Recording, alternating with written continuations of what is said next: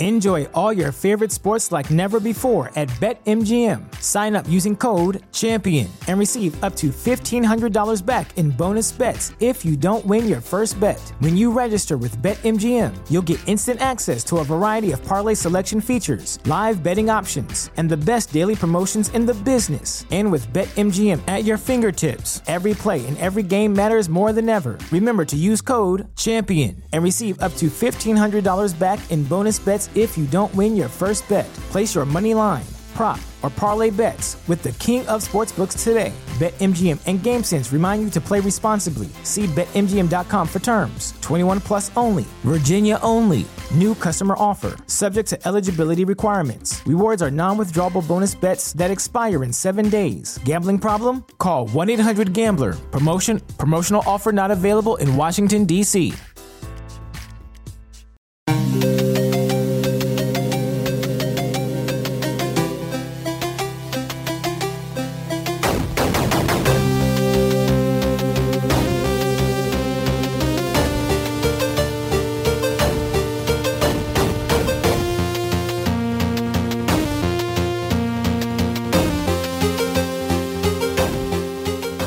Hello and welcome to Bastards and Broken Things, a Game of Thrones and a Song of Ice and Fire podcast by the Fan Critical Network. Woo. Yeah, very good. This is our final podcast covering Game of Thrones. The show Game of Thrones, not the books, just the show.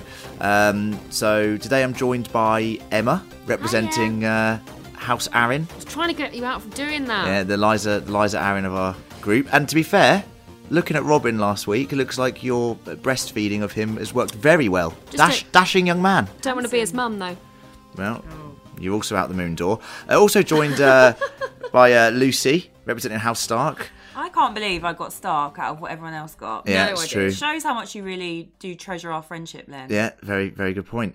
And this shows how much I treasure mine and Gareth's friendship. This is House Tully with Gareth. Yeah, well, the thing is, we became a big player in the end. A big Uncle, part. please. Yeah, Edmure. Sit. I'll sit down. Unfortunately, John and House Tarly, he cannot be with us. He's still raging. So he's locked himself at Hornhill, eating lots of lamprey pies and lemon cakes to get over his sadness. Some call it a shame spiral, but to be honest, I would love a lemon cake round about now. So they're my favourite as well. That's why you start, because Sansa loves those lemon cakes. She really loves those things. And hosting today is Littlefinger. Yay! Yes, the puppet master, controlling everything. So yeah. Anyway, we're here for one last time. Well, at least for a while, to discuss the Game of Thrones finale, how it ended, and what we think about the show as a whole. Not only that, we'll be talking about our favourite episodes, what we would change, as well as what you listeners would change. So feedback is going to be a very important part of this podcast. In fact, it's actually the main bulk of this podcast, so do stick around for that. You might get a little mention if you've sent us anything and any of your thoughts on the finale and the show as a whole. But first of all, I think it's important that we have a quick recap on the finale. We purposefully did not record this podcast for about 2 weeks so we could sit on what we'd seen and come back refreshed with a new take on it potentially. And, famously, we record our podcast straight after watching the show, so you get our live reactions, you get everything, and sometimes it's quite emotional, and we haven't had time to really digest what we've seen. So now we have had time to digest what we've seen. Maybe some of us have watched it multiple times. Has anyone's opinions changed? Gareth, have your thoughts over there in Australia changed on the finale? We were quite scathing of the finale and the way that they wrapped up the show. Have you seen it again? Have your thoughts evolved on the matter? No, it was shit. Thank you. Next. I think actually I've become more angry at it since. Just rubbish, like a poor sitcom version at times.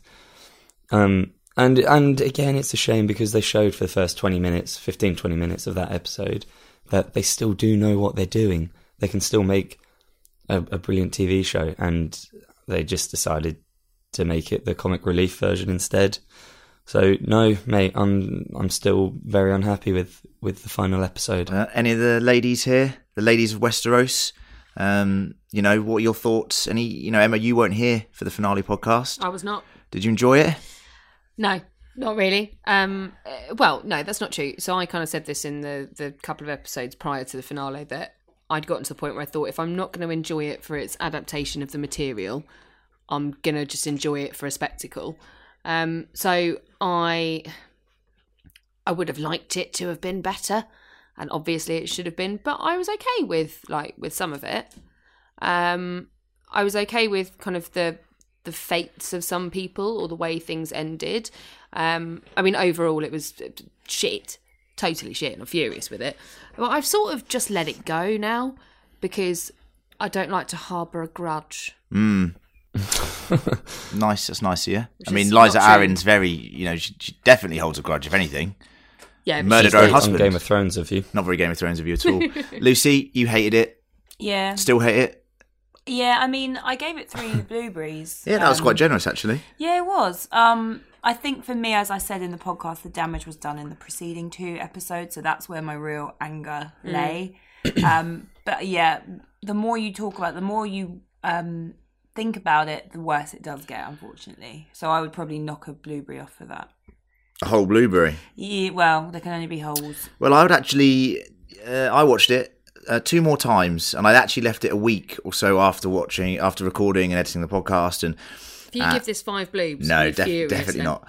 But I did find it better on multiple viewings than the first time. Really? Not to say that I still was massively disappointed, but I was a lot more emotive towards certain scenes than I was when I initially watched it. Mainly the Jon and Dany scene in the throne room, I actually liked a lot more second time round. I still love the first 15-20 minutes. I think all the imagery is good there, like we said in the podcasts previously, like Gaz just mentioned there. I think that stuff's really good.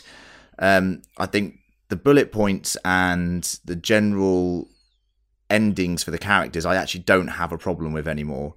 Well, that's how I felt when I first watched it. So I'm okay with the ending. I just want the flesh of it. Yeah, I think that's it. It just needs to be fleshed out better. Obviously, the books will get that. We'll have the internal, discussions in the characters' minds going on, so we'll know a lot more about what they're actually thinking. And I don't mind Jon, having this tragic storyline and going beyond the wall. I don't mind Sansa being Queen of the North. I think that's a very good progression for her character, and especially the way that Dany goes in terms of a strong female character turning to like the dark side. I think and the book is pro-feminist in a way, with these strong female characters. There needs to be a happy ending for one of them. One of them needs to be successful, and Sansa, I'm absolutely fine with that. Arya doing her own thing and exploring, also don't have a problem with. I just don't like the fact that she's going west of Westeros. I hated that line. Hated it. Well, yeah. Bran being king is okay, but I think it was completely sort of not shown in the right light by the show, because Bran, and we'll get this in feedback as well from a couple of comments talking about Bran, but he could be, if you look at this and the things that he's done this season, because he's not really been shown that much. It's like, what was he doing during the the Night King battle? What was he doing there, just walking off doing stuff? He knew that Dany was probably going to burn everyone, right? He knew that was going to happen. He knew that he was going to be king. It's got a very sinister edge to it, especially when you consider that he's not really Bran Stark anymore and he's technically this otherworldly being. It's got a really sinister edge, and the show played it like it was a comedy. Like, why do you think I came all this way? That's actually a very dark and sinister line and could have some serious connotations. Like, as a ruler, he knows everything. Like, that doesn't necessarily make him a good king. It would be very, very easy for him to turn bad. Exactly. It's very easy for him to turn bad, and no one would ever be able to stop him because of the stuff that he knows and the ways he can manipulate people and stuff. So I thought it was actually quite a sinister ending that I felt the show didn't articulate well. I just think they missed the note with that. That's the thing. It's like they themselves don't understand the implications of it. Yeah, and they don't understand the implications of Bran having seen or being able to see what's likely to happen. That suggests that he orchestrated everything. Exactly. Like, this was all his plan the whole time. It could go very Orwellian from this point, couldn't it? Also, the implication of him being able to walk into whoever he wants. He's on the search for Drogon. Like that. What, is he going to bring Drogon back and control him? Like, yeah, it's sinister. But they ruined it. And I think the build-up with Bran last season, I think it was last season when he was talking about Jon, like, he's the heir to the Iron Throne. We have to tell him. Yeah. And then it's like, actually, I'm going to be king. It's stupid the way it's all been done. It kind of feels they zigged and zagged on that, because they did build it up like, Jon is the rightful king. And then now Bran's like, I knew I was always going to be king. And it's just like, well, that's a bit bizarre. I don't want anything yet. yes, I do want this, that's why I came here. I think they just missed the nuance of it. And that's the thing that we've missed so much in this season in general is the nuances behind the bullet points. You know, there is so much more to it, and that just did not come across. Because I didn't get any of that really in the last episode. Bear in mind I haven't talked about this. But in hindsight, all of those things, they are creepy as fuck. You're it's creepy. They're totally creepy. It's really creepy. Like, messed up. The tone was all over the place in that episode, and that's the big issue we had with it as well. And you know, David and Dan, the showrunners, they're not really good directors. If you look at some of the episodes they've directed, they're kind of all over the place at times, and the writing was all over the place. And they wrote and directed this episode, and I think you could tell tonally it was all over the gaff. And it was like 3 episodes crammed into one. You know, they even had like a fade to black in the middle, and then the epilogue section began. It was just bizarre. More time needed, more nuance. But some of you listeners did enjoy it, and we'll get onto that feedback later. And there's some counter arguments there, which are going to be very interesting. We're going to move on to the bulk of the main podcast now, which is feedback and some of our favourite moments from the show ever. But before we do that, a quick advert. Kill the boy, Jon Snow. Winter is almost upon us. Kill the boy. And let the man be born. Hello, yes, it's the final advert for the Bastards and Broken Things channel for a very long time. And as that is the case, I implore you to go and subscribe to our other podcast channels, mainly Fan Critical, which you can find on any podcast app, Spotify, TuneIn, Stitcher, anywhere where you find podcasts, basically. That is where everything we do is released. So if you want to follow things like Black Mirror, which we're going to be covering in the next few weeks, the new season 5 trailer looked amazing. 3 new episodes of Black Mirror coming on Netflix. We'll be covering that. Stranger Things at the start of July. We'll be covering that season as well. Very much looking forward to Stranger Things season 3. That's what we started podcasting with, as well as Game of Thrones. So very excited to get the gang back together on that one. Anything like that, all of our main content, please do subscribe to Fan Critical. Just go and do it right now. Just quickly type it into iTunes or whatever, go onto it, and that's right. Subscribe. Yes, subscribe. Thank you. Not only that, this channel is not going to be dead forever. What is dead may never die. Very good, Lucy. Yeah, both on the same wavelength there. Yeah. This will turn into a channel for the prequel series, which is coming out, called, well, rumoured to be called Game of Thrones Blood Moon, which is set 8,000 years before the events of the current events that we've been following the Night King and his first assault on the land of the living, which, as we know, doesn't go well for him, but somehow he survives, and there's a very interesting story there. So that will be out next year, and this channel will be covering that. Worst of Netflix is also coming out on our main Fan Critical channel. That's where John and Gareth scour Netflix for the worst properties possible. Their next title they've been doing is called Baby Geniuses. Apparently it's god-awful. That will also be out later this week. And we have a Patreon. Please do sponsor us on there if you want to, have a bit more of a dialogue with us. We will give you a shout out on the podcast. Not only that, there are different tiers. You get access to our caster episodes where we recast famous films with new actors, and sometimes there's little rules that we put in. So we did Avengers with only 90s actors and stuff like that. Very funny, very good. You can also commission your own podcast and be a guest once a month on the podcast of your choosing. That is mental. Crazy. So, go check that out. That is patreon.com/fancritical. Patreon.com/fancritical. Now, let's jump into our favourite moments of Game of Thrones ever. I have a tender spot in my heart for Crittle's Bastards and Broken Things.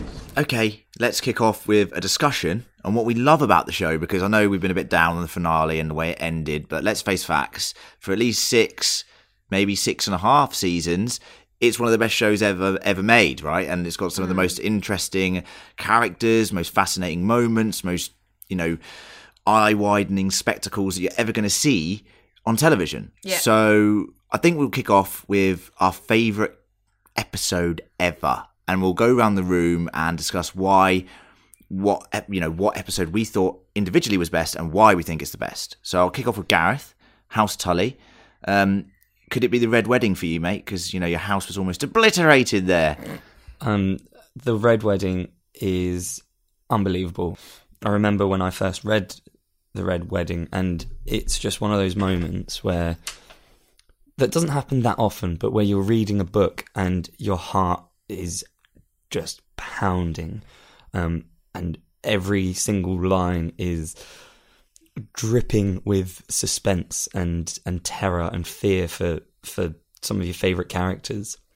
You know, at this point in the books, we'd lost Ned Stark, spoiler warning, but other than that, like the major deaths, like that wasn't really a huge thing. I think it was this moment that makes everybody go, oh god, Game of Thrones, they kill off everyone's favourite characters. And the way that it's described in the book, it's just incredible, isn't it? Like, yeah. There's something so visual about how it's written, and you feel like you're there, and you feel like you can hear the drums, and there's like the music that's happening in the background. I remember when she says about noticing Roose Bolton's wearing chainmail when she like touches his arm. It's just that fear. You're like, oh my god, fuck, what is happening? Which is expertly done in the episode as well. Really. It's an incredible bit of writing. Like one of my favorite things I've ever read, even though it's absolutely devastating as well. And so then we had to wait a couple of years for that to happen in the show, and you're a little bit apprehensive about how they're going to handle it, and they absolutely nailed it in the show. Like, it is perfect. It's exactly how I imagined it. Yeah, but they did double down on the stabbing of a pregnant woman, though, which I felt my only criticism of the episode. And I remember watching it with you, Gareth, when we used to live together in southwest London, and we had some people over who were watching it with us. We had some people over watching it with us who, you know, we knew what was going to happen. We knew what was going to happen, and it's that moment where you had those videos where everyone was filming everyone else, seeing their reaction to what just happened in that episode, and everyone was stunned.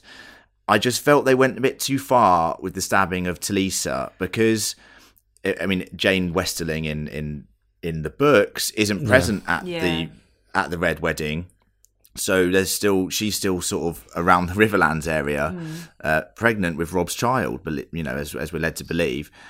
But in the show, they doubled down and they went on the horror of literally, there is a very, very, one of the most visceral things I've ever seen is that one of the Frey soldiers grabbing a knife and stabbing the pregnant woman's belly, Talisa's belly, and it's horrendous. Yeah, it's unnecessary, really. I felt they didn't need to do that, because I felt the scene enough was shocking with the Raidens of Castamere come on, and, you know, just the slaughtering of all of these men brutally. I just felt that it was too visceral at that point. I know what you mean, but I've thought about that, and I think it's maybe an addition to not to allow, but like to give book readers a moment of shock as well. Yeah, in that episode, because we knew she was dead. Yeah. We knew she was going to die, just not like that. But yeah, I mean, but Shonley's, hopefully for most of them, wouldn't have known what was going to happen. So that moment, the whole scene would have just been unbelievably devastating, and shocking. Yeah. Whereas for us, like, still an amazing scene to watch, but we knew what was happening. We didn't know that was going to happen, and so I think they were maybe trying to shock us as well. Yeah, which they did, to be fair. Yeah. All right, throwing it to Lucy next. Favorite episode, favorite sort of moment episode thing. It's really difficult, obviously, because so many good episodes, and so many of them, there'll be good moments in an episode, and then the rest of it maybe doesn't live up to it. But the one I've chosen is The Mountain and the Viper. Oh, I think that's very left field choice. Do you reckon? I felt they fucked that up a little bit, but yeah. Oh, they did. They liked it. I liked it. Look, they fucked it up a bit with Jamie and was it in that episode? Jamie and no, you're thinking Tyrion's of Tyrion Clunk scene. I just love it, and it's also not only. I think everybody loved Oberyn so much, and I think it just is everything that's good about Game of Thrones. And you've also got in the same episode Dany discovering Jorah's betrayal. Yeah, that's true. Actually, it is a good episode. Good choice. It is a very good episode, and look, once again, the end of that is shocking. Yeah, horrific death. Once again, watching it with people, the Unsullied, the Shonleys, who didn't know what was going to happen, and just that noise, the noise, the scream that Oberyn makes, and the noise, and the sound design, and then Alaria's scream. It is fucking horrendous. What I love most about, well, not most, but there is quite a lot of callbacks because of Oberyn talking about like what Tywin was like, what happened to his sister, what happened to the children, which links in with Dany as well. And you don't get much of that towards the end of the seasons, about what things were like before and it's the nuance, the history that precedes what we're seeing now. And that's another reason I think obviously Oberyn's a great character and he became a real fan favourite in one season. He's a fan favourite in the books as well, obviously. And I just, it was really difficult actually. I would toy between that and the Bear and the Maiden.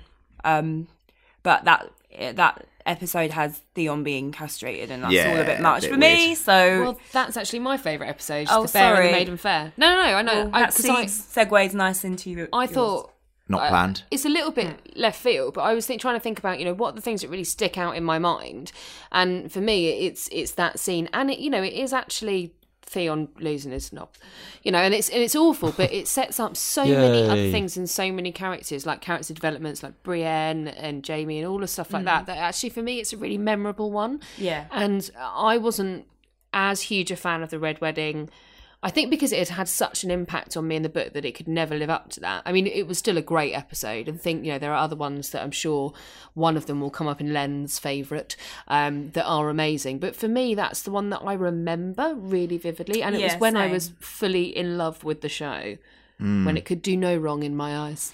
Yeah, I think that is an interesting choice of episode. In terms of the Theon stuff, I think they went too far with the torturing of Theon. Yeah. The beauty of it in the books, and for anyone who's not read the books, I'm not going to spoil what happens. You know what happens because you've seen the show now, but you don't actually hear from Theon at all for books and books. There's about 2 books we don't hear from him.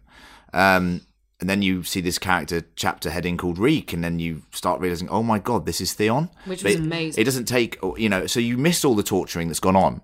The years of torturing, the years of him being subjected to horrors that we can't imagine. And not knowing what went on is kind of more terrifying than actually knowing what went on. So that was my only downside with that season, was too much Theon.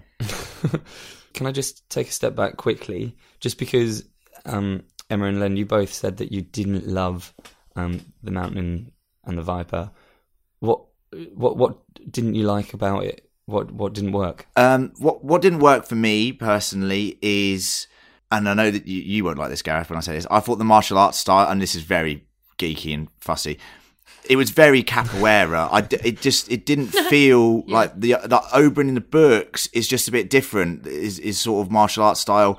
It feels a lot more tailored to sort of a medieval setting and less, and also I just felt like it felt a bit rushed, and like, even though we said about the nuances about understanding what Tywin ordered the Mountain to do to the children, I don't think that came across 100%. I think that comes across for book readers. Yeah. I don't think it was seeded well enough. Potentially.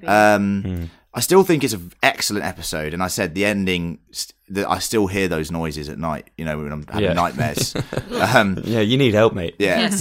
I'm just saying that, but for me, they didn't nail it. They didn't nail that moment. I thought the Red Wedding they kind of nailed. I thought, one of my favourite episodes. I'll move on to mine. I'm not going to choose 2 because it's a toss up. You can't choose 2. You're not allowed. I'm not choosing 2. I'm giving a special mention to Baelor, which. Hey, that's choosing 2. You've chosen 2. No, this is my special mention. I'm the host. I'm Littlefinger. I'm allowed to do what I want. I'll do what I want. I'll give a mention to Baelor because that is the episode that really captured my imagination with the show, and just that idea that, I love watching TV, and we love watching TV together and talking about it and talking about films and twists and shocks and all this sort of stuff. But I think that's when sort of it killed my childlike view of television, that episode. That idea that your favourite characters will be saved. Sean Bean, he's going to go. Yeah, but when we were a bit younger, this was 9 years ago. This is 9 years ago, or almost a decade ago. And shit, I was 21. Yeah, I remember watching that. He was the biggest actor in it as well, wasn't he? Yeah, by a long way. Yeah, you just expect that they're going to get out of it somehow, and when he didn't, that just blew my mind, and that really was what set the show ablaze in my heart. But and my love for the books as well. But I'm going to choose The Spoils of War as my favourite episode, which was actually in season 7. Crazy. Yeah. And season 7, no matter what anyone says about it, Lucy, you said it was fun, and it is fun, season 7. Fun. The problem is, I think we're seeing the effect of how too much fun can kill you. Yeah, too much fun can actually damage the next season, which is why we lost all the nuance and the character building that we needed to really nail and stick the landing at the end, and they didn't do it. But Spoils of War, just seeing for the first time Dany and the Dothraki, on an open field taking on the Lannisters, and the special effects. Epic. It was a great episode. And the first time we've had a battle that we actually cared about characters on both sides, because Battle of the Bastards was excellent and an amazing technical achievement, but we all wanted, one side to win. We didn't really care about anyone else on the other side at all. Same with Hardhome, same with all these battles, with the Night King and stuff. The Field of Fire and the Spoils of War was amazing because we cared about Jaime, we cared about Bronn, even the Tarleys to an extent, and you had, Tyrion and Dany on the other side. So it was very, very emotionally... It was hard to pick a side. It was draining emotionally because you just didn't know what you wanted to happen. But at the same time, you seeing the dragon, Drogon, just absolutely decimate forces was incredible. And I know we saw it in this season with Dany, burning everyone alive, which wasn't well earned. But at that moment, when it was in war, it was earned, and it was a spectacle and something that I don't think they've ever equaled on the show, to be honest with you. So that's my favourite episode. So before we move on to feedback, I think what would be also fun is to talk about our favourite characters, and also the characters that we feel translated best from the books to the show, because some characters came across very well, and some just didn't. Euron. Now, I'll start with you over there, Gaz. Who's your favourite character in the show? Not the books, your favourite character in the show, and then your favourite character that you feel translated the best. Probably the Sand Snakes. Oh my god. That might be the biggest sin of all time. That just Dawn is like the coolest thing ever. Such a shame. And you've got Oberyn, who's just set up Dawn as this amazing thing. Like, people who look at Oberyn just go, I can't wait to see Dawn in the show. Yeah. They butchered Dawn. Like, even in the books, the Dornish are like the Starks, but they're like sly Spanish. and sneaky, and they're just cool. The Starks, but Spanish, yeah. The Spanish Starks. Yeah. Los Starkos. Really, it is hard, and I know that this is the very vanilla choice, but Jon Snow is like, it's like he doesn't have to be the best character or the deepest character. He just is. He's the Song of Ice and Fire, and you care so much about him.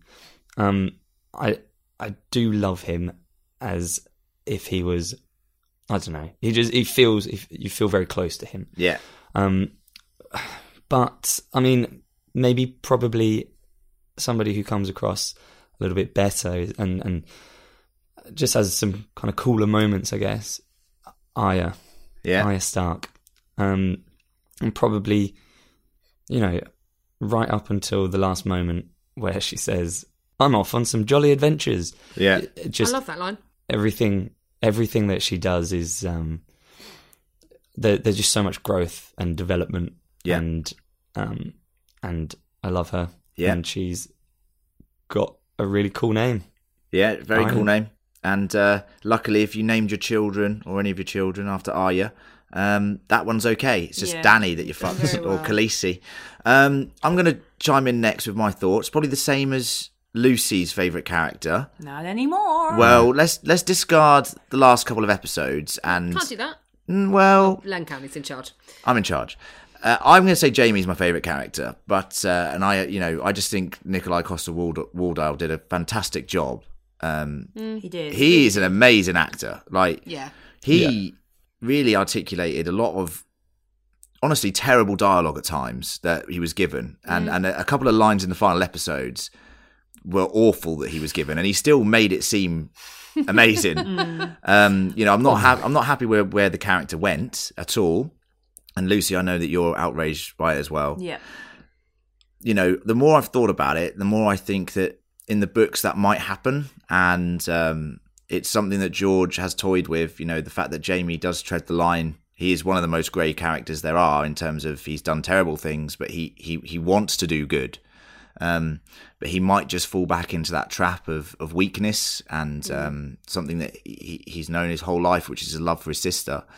and that's been very controlling of him. And although in the books where we are now, it seems like he's forsaken that, I think there is a chance that he might even do what he's done in the show. And in a way, that is quite a tragic ending for that character. And as I said, George writes tragic characters. It's just obviously it's a shame, badly done. But you know, in life you don't always get things the way you want them to be, and that's why the Game of Thrones is so amazing, because these characters have the capacity for good, the capacity for evil, and the capacity to do things that will disappoint you. But disappoint me, not disappointingly. Yeah. Yeah. Well, the way the show handled it, I think, is bad. But as we know in the books, we follow Jaime as a point of view character, so we'll know exactly what's going on once again, and we might be able to see what he's actually thinking. So Jaime's my favourite character. I don't think he's the one that's translated the best. I actually think like Jon has translated the best. To be honest with you, yeah, I think he's consistent. His character in the books is a straight shooter. He's a Stark at the end of the day, and it does seem like they've sort of followed that path with him pretty well. So I'd say he's the one that's translated, one of the best. What about you, Lucy? So yeah, Jaime, he was like my favourite, but I also think they did quite a bad job with him at times, because they just made him into Cersei's lackey when in the books he's sort of fobbed her off a while ago. Yeah. But I agree with everything you say about actor is amazing, and he's had some great moments. But my favourite character that's not Jaime is Brienne. Yeah, boy. Yeah. The other half of the Now she has had some fucking good moments. The fight with the Hound will live in infamy. Yeah. She is amazing, and just seeing her development as an actress as well, because I thought she was fairly wooden in the beginning. Yeah. She's just great, and she's one of the true good characters, as in she's not good really egg. as black. She's not really grey. She is good. She's noble. The scene with the bear as well. And the knighting at the end. The knighting was one of the best moments, probably the best moment of the last season. Yeah, it's up there It for really sure. meant something. Knight of the Seven Kingdoms, yeah. And I just think she goes through a lot more in the books. Some horrible things she goes through. But yeah, I just love her. She's just great. And Gwendolyn Christie is a good egg as well. And yeah, just top marks to Brienne there. Like we mentioned the other week, like her character has had one hell of a run, hasn't she? Yeah. Like she's come from being basically like a cup bearer for Renly to being A knight one of the main Kingdoms. characters. Yeah, a Knight of the Seven Kingdoms. I think Mad. character that translated, I think, really well from the books is Theon Greyjoy. I think good Alfie call. Allen did such an amazing job with him, because he managed to really bring in a sense of pathos to Theon, and you've really felt sympathy for him despite all the bad things that he'd done. Great character. And his ending was obviously, I got very emotional. I thought they did that so well. I think it was arguably the best sort of arc any of the characters have had. Yeah, he's underrated. I think that scene where you listeners know how much we love that episode, The Long Night, and some of us wish the show had ended there. But his death scene was incredible. Yeah, and even with Bran, who was so emotionless, being like, "You're a good Thank man. you. You're a good man." And that's all that Theon needed to hear. Protecting Brandon Stark in the Godswood, a place where he said, "You are snuck in home." and killed a lot of the, killed Sir Roderick and took Bran captive and killed the farm boys and sent him into exile. All this stuff. betrayed Rob. Yeah, betrayed Rob, and that's all he wanted. He wanted to be both a Stark and a Greyjoy, and he was in the end. So and, I think they did that really well. That's one of the rare things. All the torture I didn't enjoy, but didn't need to see it. But I think Theon, Alfie Allen, fantastic job. Yeah, brilliant. Top 3, I think, performances in the show for Alfie Allen. Absolutely Big time. I actually agree with everything everyone said. Theon, that arc is amazing. Brienne would be one of my favourite characters in the show. I'm actually thinking, and I've been doing a lot of thinking back on like all of the seasons. Yeah. I know, very dangerous. Apart from everyone that we've mentioned, I don't want to double up. Early seasons, Littlefinger. I just really enjoyed the way that he played that, and that the machinations and the squirreling around. You're not really sure whose side he's on. No, and I think it's only anyone's. as he sort of reaches the end of his arc in the show, it gets a little bit. Yeah. But actually, I enjoyed him as a character, and I enjoyed him, in the books as well. But I think the character that for me that best translated from the books is Sandor again, the Hound. Yeah, the Hound. I think Rory McCann absolutely nails that performance. His you could say even improves on the book maybe a bit. Potentially, but I think for me it's his relationship and his chemistry with Maisie Williams. Yeah, that really makes him as a character. And the spin-off we all want. Or wanted.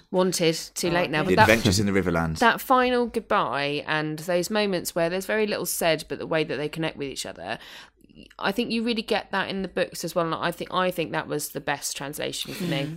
And you know we love the Hound, listeners. John, if he was here, would tell you that's his favourite character by a mile. So I'll speak for him now when we echo Emma's thoughts there. And very good call. He was excellent, and he actually got the ending that he deserved and the ending that he wanted for himself. So, very good shout there, Em. Big fan of the Hound. Burnt alive by flames. Yes. It's all he ever asked for. Poetic. Okay, guys, now it's time to move on to your feedback on Game of Thrones. Woo!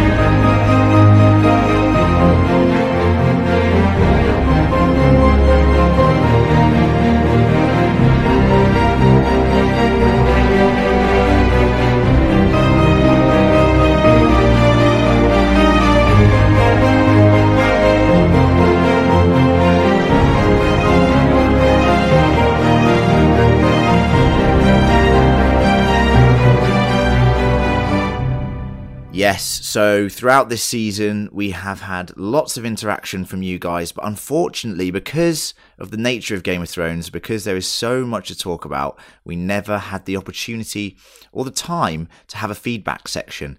But this is the golden moment where we're taking your thoughts on the end of the season, and we put some social media posts out there and asked what people would change, what their favourite parts of the season were, what their favourite parts of the show were, and we've collected or amalgamated most of that feedback. Not all of it, because we couldn't include everything. I think we've got a lot of it in there. So this is what you guys have been saying about Game of Thrones. We're going to list out what you've been saying, and then we're going to talk about it, basically. Everyone okay with that? Yep. Let's do it. One of our Patreons, Len Preston. Woo. Go on, Len. Yes, Len. Hello, Len. Very good name. Number one Len. He was actually happy with the finale. So I did say there was contrasting opinions. And if John was here, he'd be raging, because John hated the finale. Yeah, and John hates other opinions other than his own. So it's a good thing he's not here, to be honest with you. But Len says, I mentioned in an earlier post that I found great satisfaction for how everything turned out for these characters. John's decision to kill Daenerys was monumental and made Juan's ascension to the throne possible. I love that sticking. Yeah, Juan is sticking. My only complaint is how easily the lords from the other kingdoms complied with being ruled by Juan. The Stark kids are now in charge of everything. I just heard Arya is getting her own show. That isn't happening, actually. That was a rumor, but I think they've shut it down for now. But it could always come back. He said one more thing. I was devastated when Dany burned King's Landing. I felt I just witnessed real people being slaughtered, which essentially is what happened. Yeah. So I think that I kind of agree with Len to an extent here. Which one? Len Preston. Yeah, good. Yeah, Len Preston. Best Len. Len Beston. Good. Oh, nice. In principle, I don't have an issue with the way everybody's stories ended, apart from a couple of niggles. I think if it's developed properly, I said this earlier. I'm going to challenge something that Len said here. Which one? No, sorry, I'll stop doing that. I challenge everything you say, Len Preston. Is Beston. John's decision to kill Dany as monumental. Did we really feel like that was monumental, or it kind of fell flat? Second, you're entitled to your opinion. Yeah, then, Preston. as I said, second time round, it felt more monumental to me. Okay. However, the main issue I have with the Jon and Dany stuff, and I'll just answering what you're talking about there, Emma, in reference to what Len said, not me, is the fact that they never really sold to me or the fandom the Jon and Dany love story. Because of the amount of truncating of time, I never really bought the fact that they were deeply in love with each other, which in the book, I think we will get massively. Yeah. Once again, we're in their heads, we're hearing their own perspective. The only time I truly believed that Jon and Dany really loved each other was when they had boat sex, which seemed very intimate, very lovely, and they had a very nice couple of nice conversations. But that love story wasn't really given the time to breathe, and wasn't really given the time. Their chemistry. Yeah, it didn't come across very well. So the Romeo and Juliet, the tragedy, the Shakespearean element of it never really came across. And I think in the books it will massively come across. And I think the decision itself is monumental, but the handling of their interactions with each other and their feelings toward each other and the way it was portrayed to us wasn't done very well. That is a much more eloquent way of saying what I was trying to say. Yeah. This Len, not Len Preston. Gaz? So I think that's the thing. Like, there's nothing. I don't necessarily disagree with Len Preston either, Len Best one either, because the end result for a lot of them is fine, but. Including the Dany and Jon story, it's about how you get there, how it happens, and there was very little. Yeah, there was very little in that episode that had my heart aflutter. Yeah. Whereas if you'd shown me like dot points of what was going to happen in season 8, I would have been like, oh my god, no way, that's unbelievable! I can't wait to see that. And instead, I was just like, meh. Yeah. Well, that just happened. Very true, Gaz. Very true. Thanks for that, Len. Next up, Ashley Simcoe has had this to say, and this is in reference to Bran, which or Wan, as we call him. So I might change all the brands in this to Wan, just to keep consistency across the board. Yep. Yawl. Yal. Yawl. Yawl. Yawl. Yawl. Yawl. Yawl. Was Yawl. Wan a dick Yawl. from the beginning? What's the theory about Bloodraven transferring into Wan? Does that have any credence? And why would he be the best option considering he was entirely omitted for a season? I don't know. I never felt like Bran. I never liked Bran. That was probably evident. Lol. But if you didn't like Bran, what did you think about Wan? Yeah, exactly. So I love Wan. Wan. So Wan.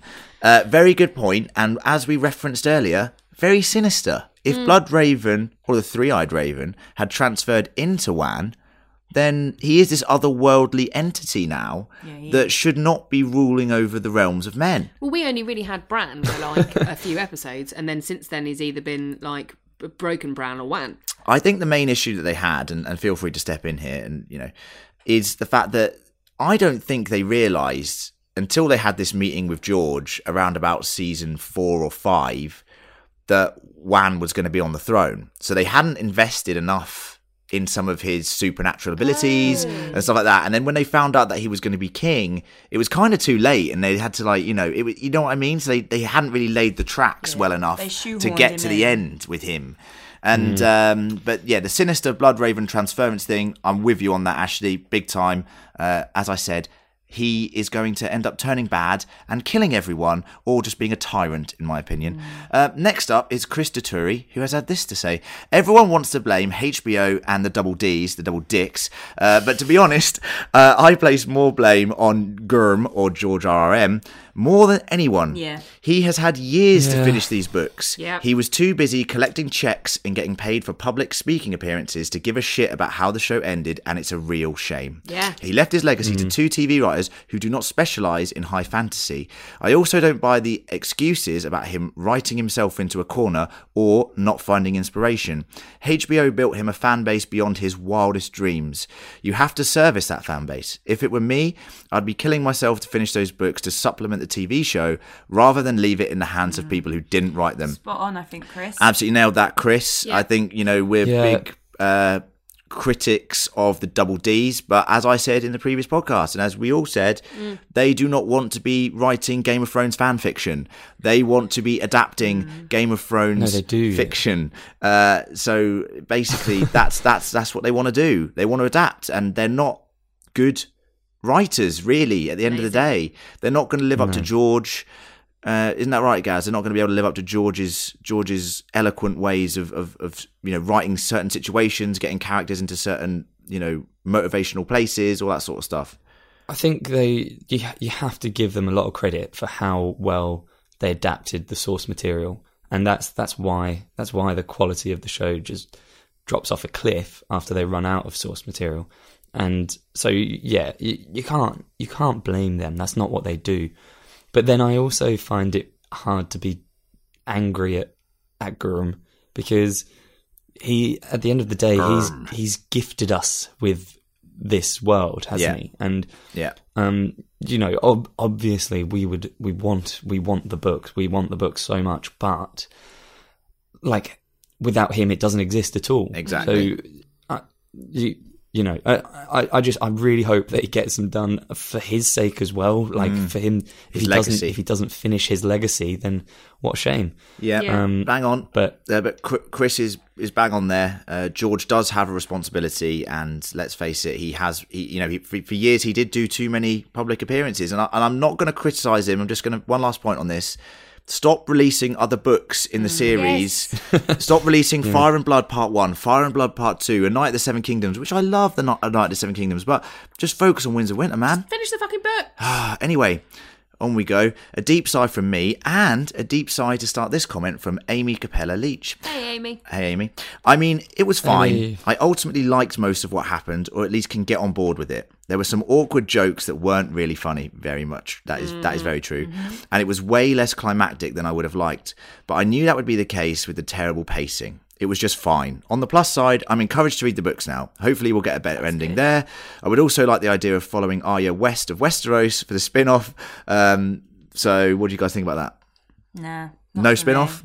Nah. I kind of feel like they need to just leave her alone now. Yeah, I think they could. I think HBO could explore a spin-off in years to come. I'm talking like maybe a decade or something away from now.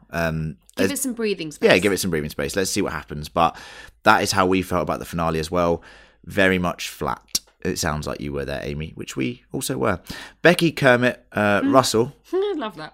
Kermit said, just very simple, did Tyrion actually win? This is what I said when we were watching it. Yes. I said that he finessed it. You also watched it twice. It's a very fucking good point, Luce, actually. Like, he convinced Jon to murder Daenerys. He convinced Grey Worm as a prisoner to crown Bran, and he became Hand of the Throne. He's the power behind the throne.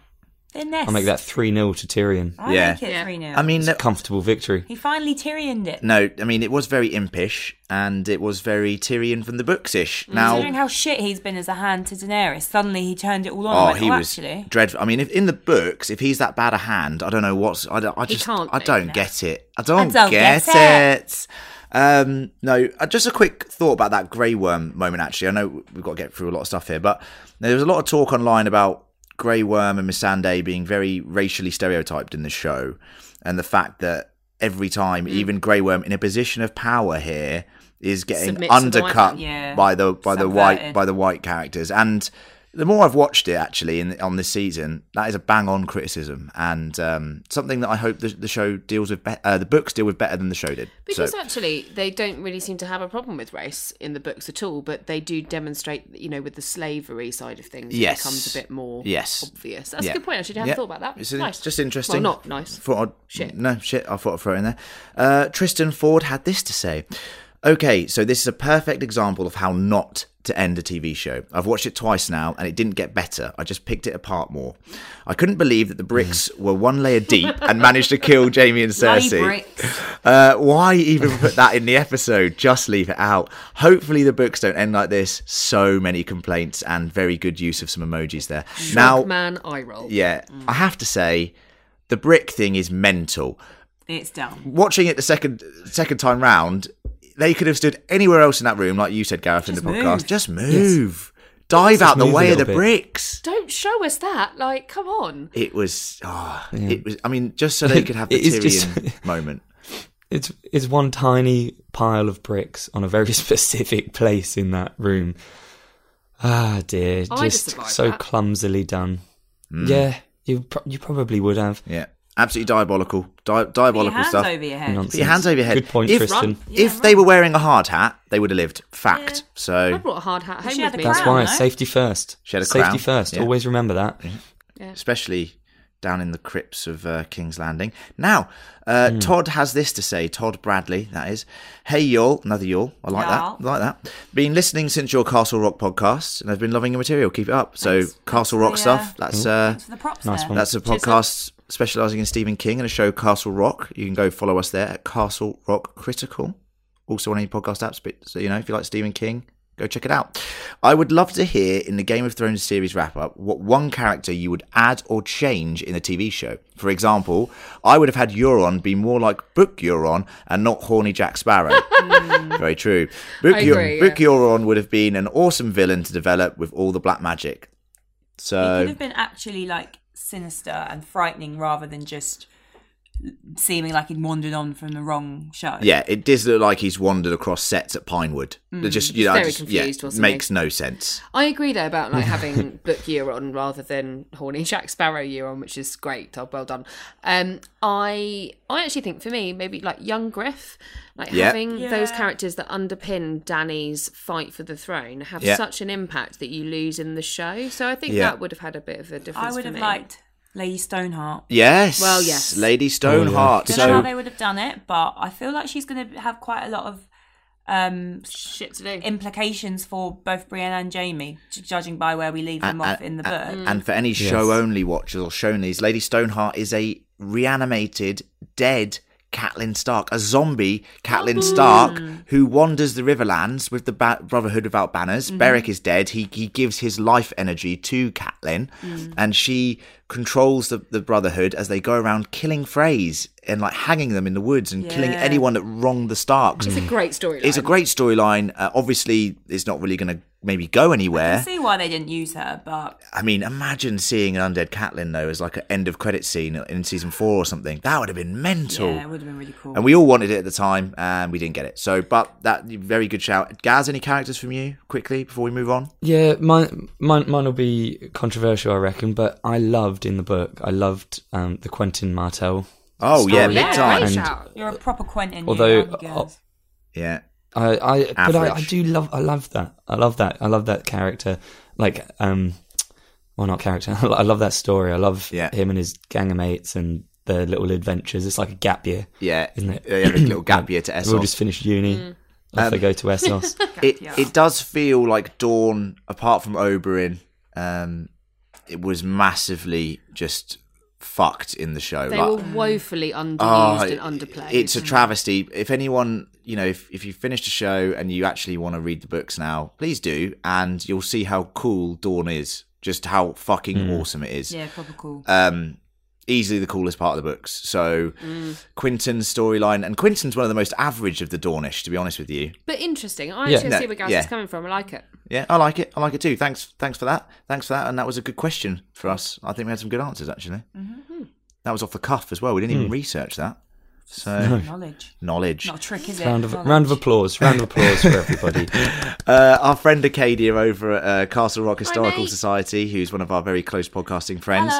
Hello. He wanted us to discuss the general greatness of Gilly. And Gilly is a character that we don't really talk about that often. She's quite drab. I don't know what you're getting at here, Acadia. I don't really like Gilly. Well, what I'm going to say, Acadia, is if you like Gilly and Gendry, watch season 1 of Skins and season 2 of Skins, which is a British show following a group of high school aged kids in Bristol, which is like kind of a pretty cool version of London in a way, isn't it? London's the cool London's the cool version of London. Bristol, so. I mean, a lot of people love Bristol, though, Emma. Yeah, I know, but I personally hate it. It's like a coming of age story for these kids, and they do a lot of drugs. And Skins great. Skins great. It's very unrealistic to how I grew up. And if you want to see, the actress who plays Gilly, she's in it, and she has a lot more range in that first season, which came out 10 years ago, that show? Maybe longer.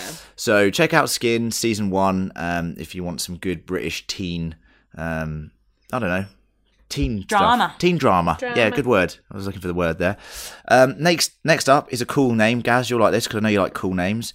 Make Muller. Do you not think it might just be Mike? Could be Mike. Mike Muller. Spelled M-A-I-K. Mike. I reckon it's Mike. Okay, Mike Muller. Also a cool name. So Mike Muller. Good name. Sounds German. Well done. Very good. Yeah. He said this: love the epicness, didn't like the rushing through epic events, and this time predictable turns. Missed good character development and was disappointed by the last episode. But hey, no, not really. It just wasn't as good as earlier seasons, and as one would expect, it's still very good though. So we have incredibly high expectations of this show. Been spoiled. Yeah. And especially as book readers, we're going to feel like that. But I hated some of it, Mike. But I like your opinions. They're valid still. Yeah. Well, thank you for that, Mike. And from one Mike to another Mike, an English Mike. So you've gone from Mike Muller to Mike Allen. I mean, this is... Could both be English. Could neither be English. Yeah. Who knows? Write in, Mikes, and tell us where you're from. Let us know. Please don't. He said this: I thought the camera work and the visuals were all time, but the story lacked depth and reasoning. I would have liked to have seen more Mad Queen, enough so that we felt in all capital letters, the tragedy of her arc, more so than just knowing it was coming. Very true. Agreed.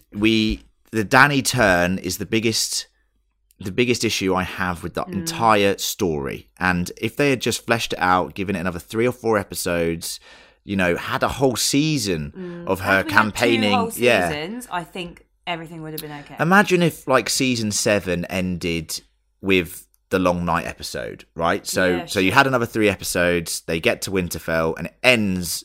The final thing of the season is, Melisandre walking out and dying after Arya kills the Night King. Yeah.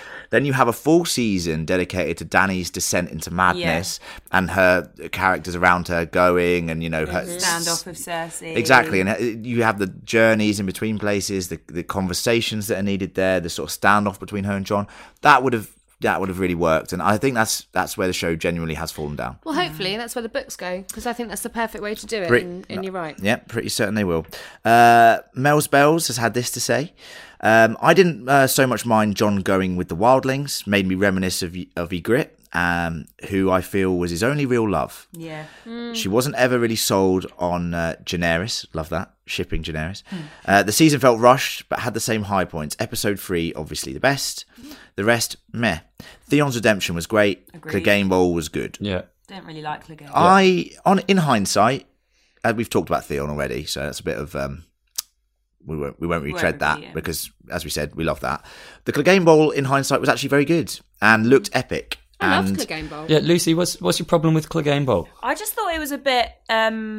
went on too long, a bit anticlimactic. He looked like Varys when he took his helmet off, and he's harder to kill than the Night King. And I just was like, man. I think by that point, I was like, I don't give a shit about any of this. I was a bit disappointed. I liked it. I loved it. Good for all of you. I enjoyed it. I enjoy. And before we finish, we still have some more feedback, and these pieces of feedback are very detailed, and I thought they were quite interesting because we did ask people how they would end the show. Ooh, and that is interesting, isn't it? So Michelle O'Reilly has had this to say. First of all, she said she loved episode 3, although they really missed a trick not reanimating some dead Starks. 100%. I also think they missed a trick not having Hodor come back as a White.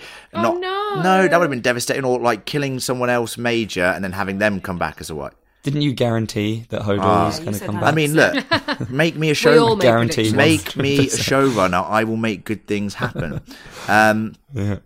She hated the final episode and King Bran, and that Jon basically amounted to nothing. Yeah. I would like to hear. She'd like to hear what our preferred endings would have been. But before that, we asked her. We said, okay, so what would your preferred ending be? And this is her preferred ending. The battle for King's Landing happens first. And there's no crazy Dany, okay? Jaime kills Cersei, then tragically kills himself. Ooh. In brackets, she loves Jaime, but thinks this act would have torn him apart. And that is true. Yeah. I think that, As long as he kills her, I don't care. Agreed. Then Arya kills the Night King, but as he dies, Bran dies too. They're connected, a la... Mystic or Skeesis.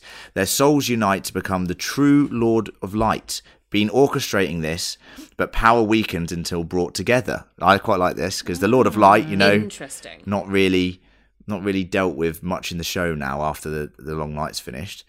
So soul splits at the beginning. So this is a bit of a description of the Lord of Light. Okay, right. So the Lord of Light, his soul splits at the beginning of time to allow himself to walk on the earth among men. The children of the forest trapped part of him inside the Night King. His other half of a soul created Three-Eyed Raven to bring them back together. Once united, the Lord of Light bestows divine or immortal powers on Jon and Dany to lead the whole world in the way of light. They need to stay together to balance as a cosmic power. Without them, winter will return. Sansa looks after the north. Arya, Tyrion, Varys and Gendry begin the work to rebuild the damaged cities and communities. Not everyone's dream ending, but it's the one that I wanted. I quite like that. I mean, it's interesting. I do like the way that there's a lot of Lord of the Light lore going on there. I think that's too complex for the show, though. Like, how do you demonstrate that? No, I mean, look, within the realms. Yeah, I mean, the show could never do that. I mean, the book obviously goes into. I'm hoping there's a lot more that comes of the Lord of Light in the book, and Azor Ahai and the prophecy of Lightbringer and everything like that. I mean, we do need to understand the motivations of the White Walkers more, and this maybe would give part of it that, you know, if the Lord of Light is tied in with the Night King and stuff like that. But it's a bit fan fiction-y at times. But we love a bit of fan fiction. We say stuff all the time that's crazy. Zombie baby. Zombabies. We love zombabies. We thought Cersei's baby was gonna burst out of her stomach as a zombaby. Don't group us all together. So just saying, that's what we thought. Robin has also been in touch with their ideal ending of the show. So here we go. Robin Aaron? Yeah. Robin Aaron, maybe. He got his ideal ending, didn't he? Handsome. Okay. In the long night, I'd have Bran channel the spirits of previous three-eyed ravens to take over Ghost, watching through his POV as he helps fight off White Walkers from known characters. Right. First of all, just going to stop it there. Yes, we needed to see what Bran was doing and warging, and if he was in any way influencing the battle. Don't show him doing it. Correct. If you're not going to show why he's doing it. Correct. Next, after the Night King kills off Theon, I'd have Jon show up, stepping in front of Bran to take on the Night King in an epic battle. Well, I, to be fair, was disappointed we didn't get to see Jon fight the Night King, so that's also good. Just as Jon is ready to get stabbed by the Night King notices Jon looking over his shoulder as he quickly turns to see his lost love leaping in to stab him. Interesting. Continue. Lost love is in commas, so we're going to continue. Night King would grab his lost love by the wrist, lost in a quick montage of loving and losing his love, remembering that her body was brought to Winterfell centuries ago, not noticing the infamous dagger hand switch move which leads to his demise. Arya removes face mask, shocking Jon. So where'd she get the mask of his from the crypts? Love? She's getting the mask from the crypts, because remember, we've always said that a bit mouldy. Yeah, so we did say that, you know, the Starks are related to the White Walkers in some respects, and we always believed that, right? Well, now he can ride a dragon. I'm not so sure. Drive a dragon. Well, that's only Jon because he's a Targaryen. No, I'm talking about the Night King. Oh yeah, true. Rode a dragon. Fair one. Good point. So yeah, Arya removes the mask, shocking Jon. I'd make the White Walkers look more white, like glowing white, and it would already be mentioned that only half of Dany's army would help in the battle, while sending the other half to secretly watch King's Landing. Yeah, I think that is a smart ploy. In the Bells, this is the infamous episode with Dany going crazy. I'd change how she goes mad. Bells would ring, and I'd have a montage of her paranoia, believing Cersei to be a woman who never surrenders. She'd go after Cersei. Robin likes a montage. Yeah, paranoid that Cersei would hide among the innocent. Any short blonde hair she sees, she sets fire to. Sounds like me. Oh my god! I like that. The finale, so much I'd change. I'd had Jon kill Dany sitting on the Iron Throne, and as Drogon set things on fire in agony, Grey Worm rushes in, put two and two together, and goes after Jon in an epic battle. And I did say I wanted to see Jon and Grey Worm fight. That would have definitely happened. That would have definitely happened, wouldn't it? It's bizarre that they didn't do that. So such a missed opportunity when they were setting up all that tension between them. Weeks later, they say, Jon comes back to King's Landing under Grey Worm's control. Leaders from all over who have received ravens about Jon being the true heir to the throne try to reason with Grey Worm. Jon speaks his piece. Leaders decline his refusal to become king, so Jon declares everyone independent. Jon would take off to go further north with the Free Folk, where he meets a mysterious blue-eyed woman looking oddly like a White Walker Ygritte, who smiles and talks to him. It is Ygritte, sort of, as she has one heck of a story to tell him about the people in the forest. The end. Wow. That is some insane storytelling, Robin. I quite like this fan fiction we're getting, though. I quite enjoy it just for the experience, and I want to see your montages. And I have to say, the idea of a Stark sleeping with a White Walker is not something that is unheard of. It's not. It's in the books as the Night King. The other Night King. Not spelt the same way, who was a Lord Commander of, I think he was like the 13th Lord Commander of the Night's Watch. fell in love with a female White Walker and ruled at the Wall for years until I think it might have been Bran the Builder who led a revolt from the Starks from Winterfell to go and unseat him. Yeah, maybe the Dreadfort. The Night Fort. It couldn't have been Bran the Builder because he built the wall. Well, yes, but we also don't know. We also don't know a lot about Bran the Builder, but it is rumoured to be him, I believe, Gareth. He could have lived longer than you think. For example, the Bloodraven lived for hundreds of years, as we know. So that's true. Very interesting thoughts there, and I like it. I like this, and I like everything that everyone has sent us this season. So really enjoyed that. Been put into it. Yeah, thank you so much for interacting with us. I'm sorry if your feedback didn't get in there. We did try to include as much as we could in a time that we had to record this podcast. Some great stuff in there, great fan fiction, and good questions that made us think and ponder the true nature of the show. I'm going to contemplate my own end script and montage. Yeah, I mean, a la Robin. I think for me, I would just like it to end sort of the way that the show has gone, but just fleshed out, like we said. Yeah. Deep in my heart, I really want Jon to be king, but I know that's not going to happen. And I can understand from anyone who's a fan of Dany that her going insane and turning to the dark side of the Force or whatever is not going to be enjoyable for you. You're not going to like that if Dany is this strong character that you've believed in. But George writes tragic characters, and it could be a tragic end. I think the only thing that I really hoped for that we didn't get was a People's Republic.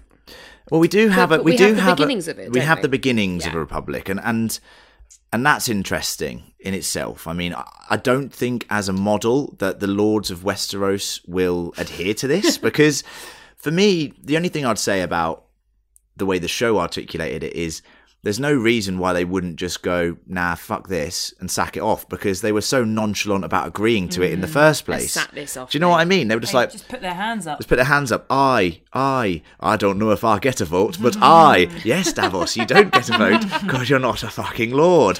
It's as simple as that. So, that's the only problem with it. I think the general bullet points are fine. The bittersweet ending is okay.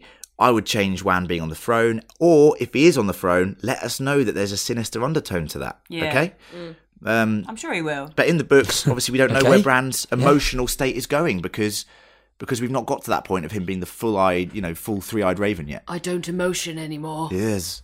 Apart from if I'm king, then I love it. What about you guys? I can't agree that Dany turning into the Mad Queen is actually that controversial, if you know what I mean. Like, I think that's a great storyline, and I can't wait to see it play out in the books, where actually the development of it will be made clear. I think that's something that's going to work really well. It's just how it's done, isn't it? It's just that 4 episodes ago she was regular good old Dany. Oh, it's going back to having a good time, again, isn't it? Well, exactly. And then just suddenly, she's sitting there on Drogon, hearing the bells ring, and that seems to be what drives her over the edge. It's almost like some sort of PTSD where she hears bells and she loses the plot. It just doesn't make any sense. Yeah. So yeah, it's execution mostly that is the issue for me. Do it better. Yeah, good point. Very good point. Well, that's it. That's the end of our Game of Thrones coverage.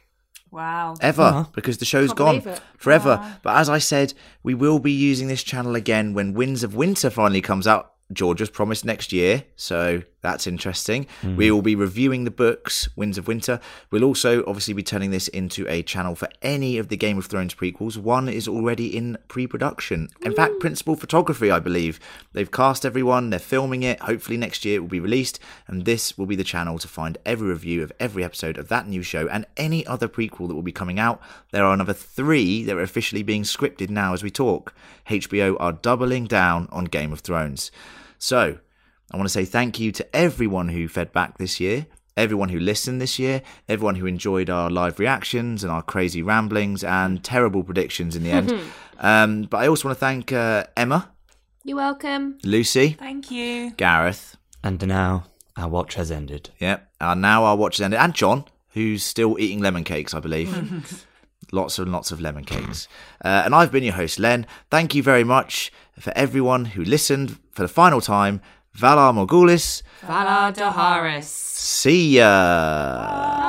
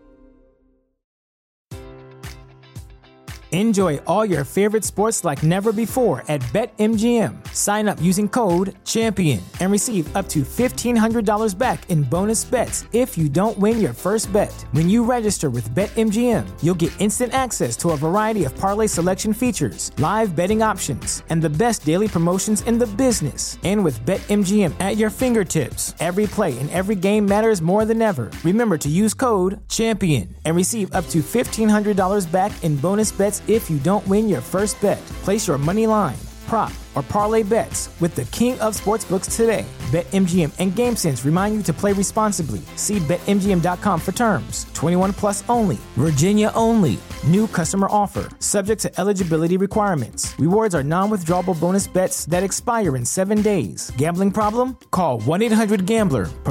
Promotional offer not available in Washington, D.C.